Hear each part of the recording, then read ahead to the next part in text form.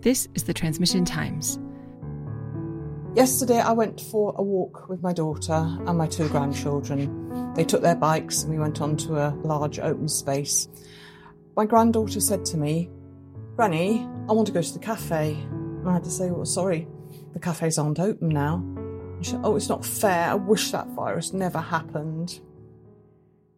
When our country was on a toilet paper shortage during COVID-19, I was concerned about our toilet paper supply in the house, and every time I went to the store to buy food, I would look in the toilet paper aisle to see if there was any more, and there wasn't, and we were getting down to our last roll.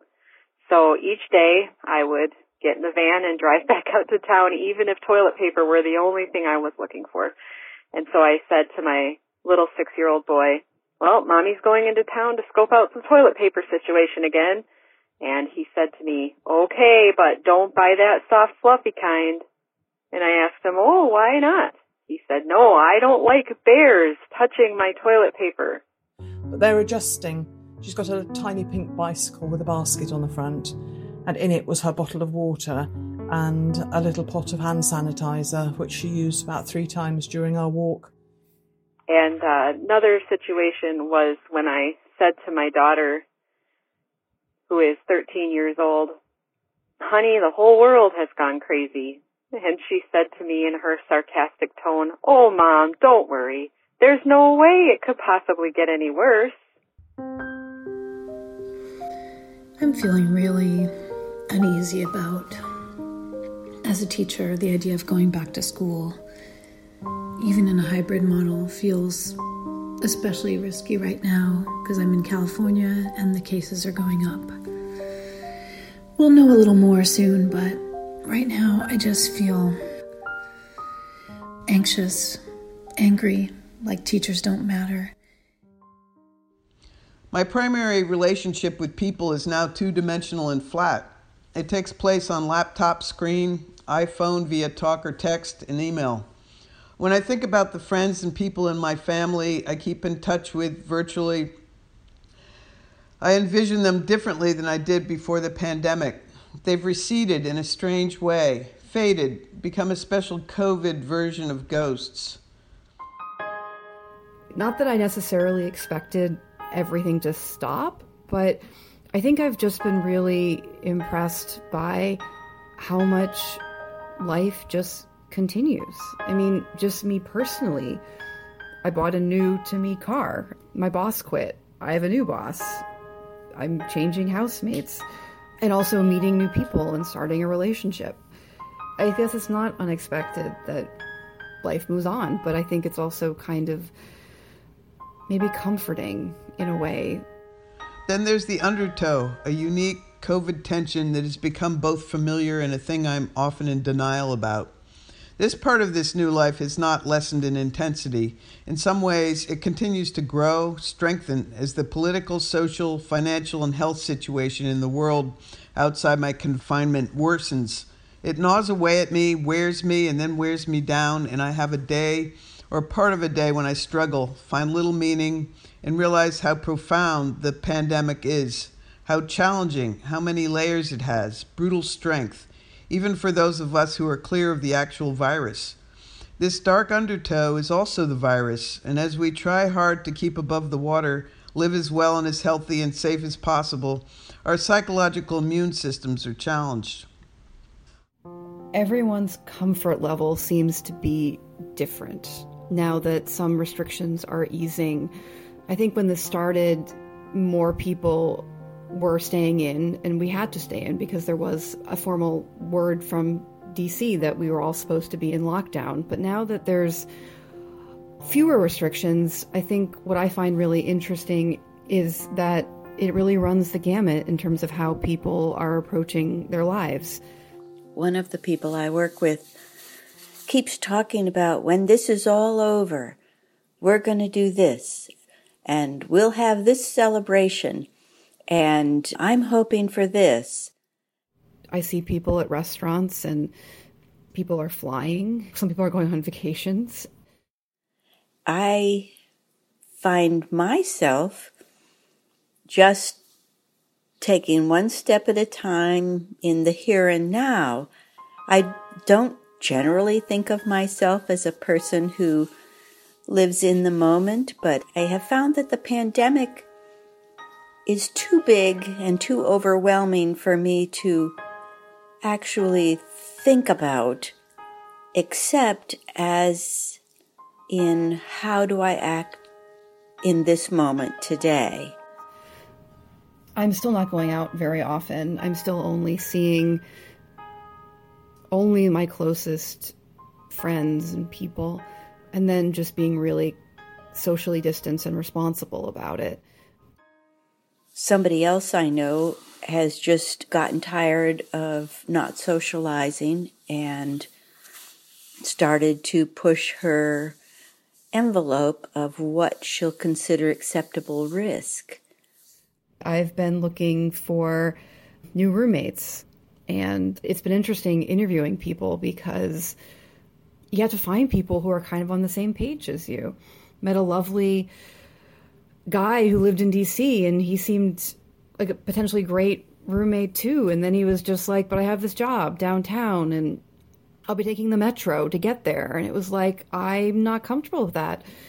It's really hard. It leads to awkward conversations. I am fascinated by how we all perceive the situation differently and make our choices. Some of us, 25%, I believe it's a conspiracy that somebody has engineered to throw the world into chaos. And so that's another way to perceive what's happening to us, which has been so catastrophically disruptive. I didn't expect all of the emotions, the roller coaster, the feeling 1 minute like you are cooperating just so wonderfully with the world. You are participating in something beautiful, in a uniting of people from across the world. Everyone's just hunkering down, protecting the vulnerable, being one, and sacrificing. Finally, people were putting themselves aside, their egos aside, and doing something good for the greater good. I've finally seen why we should be wearing masks. I was listening on Saturday night to a podcast where the head of the CDC was being interviewed, and he said that if every American would just wear a mask every time they're out in public, then we could pretty much eliminate coronavirus in, I think he said, 6 to 10 weeks. And the reason everyone needs to wear a mask all the time is because it's the people who are asymptomatic or pre-symptomatic, in other words, they don't know that they've got it, who are emitting virus and infecting other people. Okay, suddenly now I understand. I thought you had to wear a mask in order to protect yourself breathing it in, and it didn't seem to make sense because there are so many other ways in which one could come into contact with it. But if it's more of that kind of social reciprocity, we have to look after everyone else just in case we have it and we don't know yet. I get that. Here in Romania, I noticed in small stores, some people don't even wear a mask anymore. Or the clerk, I think it's called, they don't wear a mask.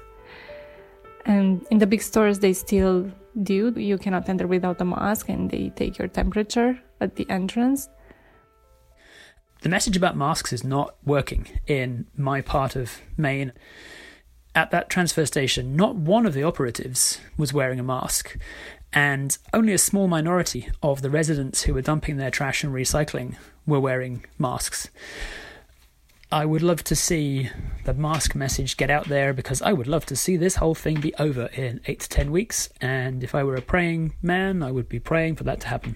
And then I also, in the next breath, would feel like we are all a bunch of idiots.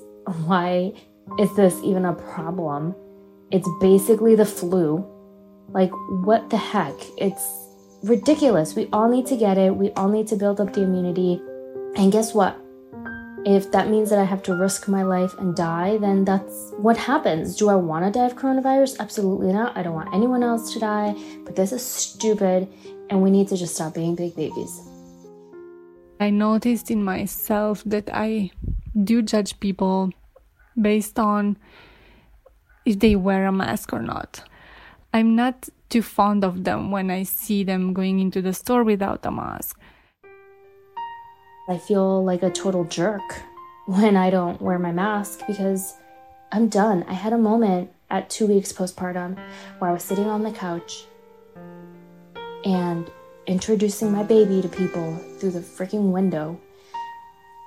And I said, you know what? I can only do one thing, pandemic or postpartum, but I cannot and I will not do both for my own sanity. I can't.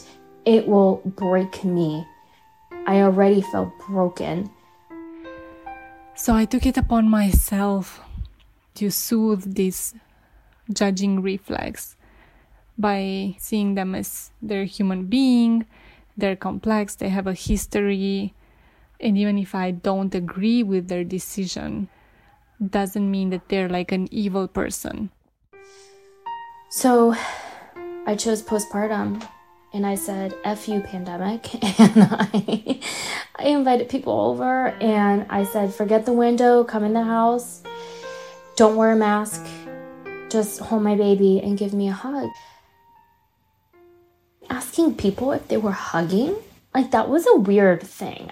The people who I was inviting at that point were close friends and family, so they know I'm gonna hug them and it would just be natural to hug them. And all of a sudden it was like, are you hugging? Am I hugging? Can we hug each other? Can you hold my baby? Do you want to hold my baby? Do you have coronavirus? Do I have coronavirus? You know, it was just weird. The dynamic of friendships and relationships and families just changed all of a sudden. And through no fault of our own, we had no control over it. As I was running today, I was thinking about when will that moment be where I will feel like things are back to normal again. Because there will be, I think, a moment. I hope so much that there is a moment where I will be doing something and presumably I'll be with people and I will feel like it's sort of spring, metaphorically. Like things are becoming okay and becoming normal. And I hope I get this moment. I don't know if it will be when I get on an airplane, or maybe when I give somebody a hug, or I'm surrounded by multiple people and I'm not afraid of getting sick and I can relax. Maybe it will be when I get to go to a concert again. Maybe it will be at a backyard party where I feel like I can share food with people and be comfortable. I don't know what it will be, but I really hope that I and basically everybody else on this planet gets to have that moment where they feel like things are okay. Right now I feel like it's just one big holding your breath moment, but looking forward to at some point and very curious about what that end of pandemic moment will be.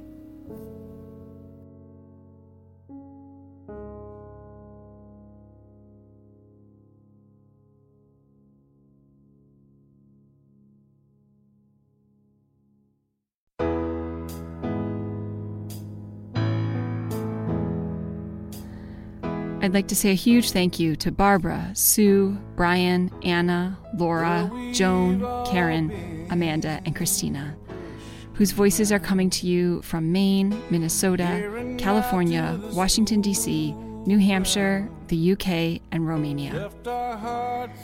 Since the beginning of lockdown, the Transmission Times has been collecting audio diaries from people like you. But there are stories we haven't heard.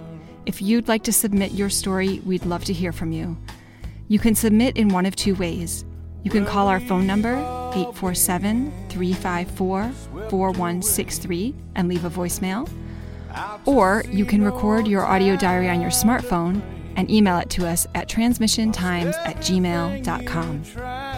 All submissions will be kept for the archive, and as many as possible will make it onto the podcast. For more information and that email and phone number again, you can visit our website, transmissiontimes.org/join. Thank you. The Transmission Times is created by me, Katie Semro. Well, we've all been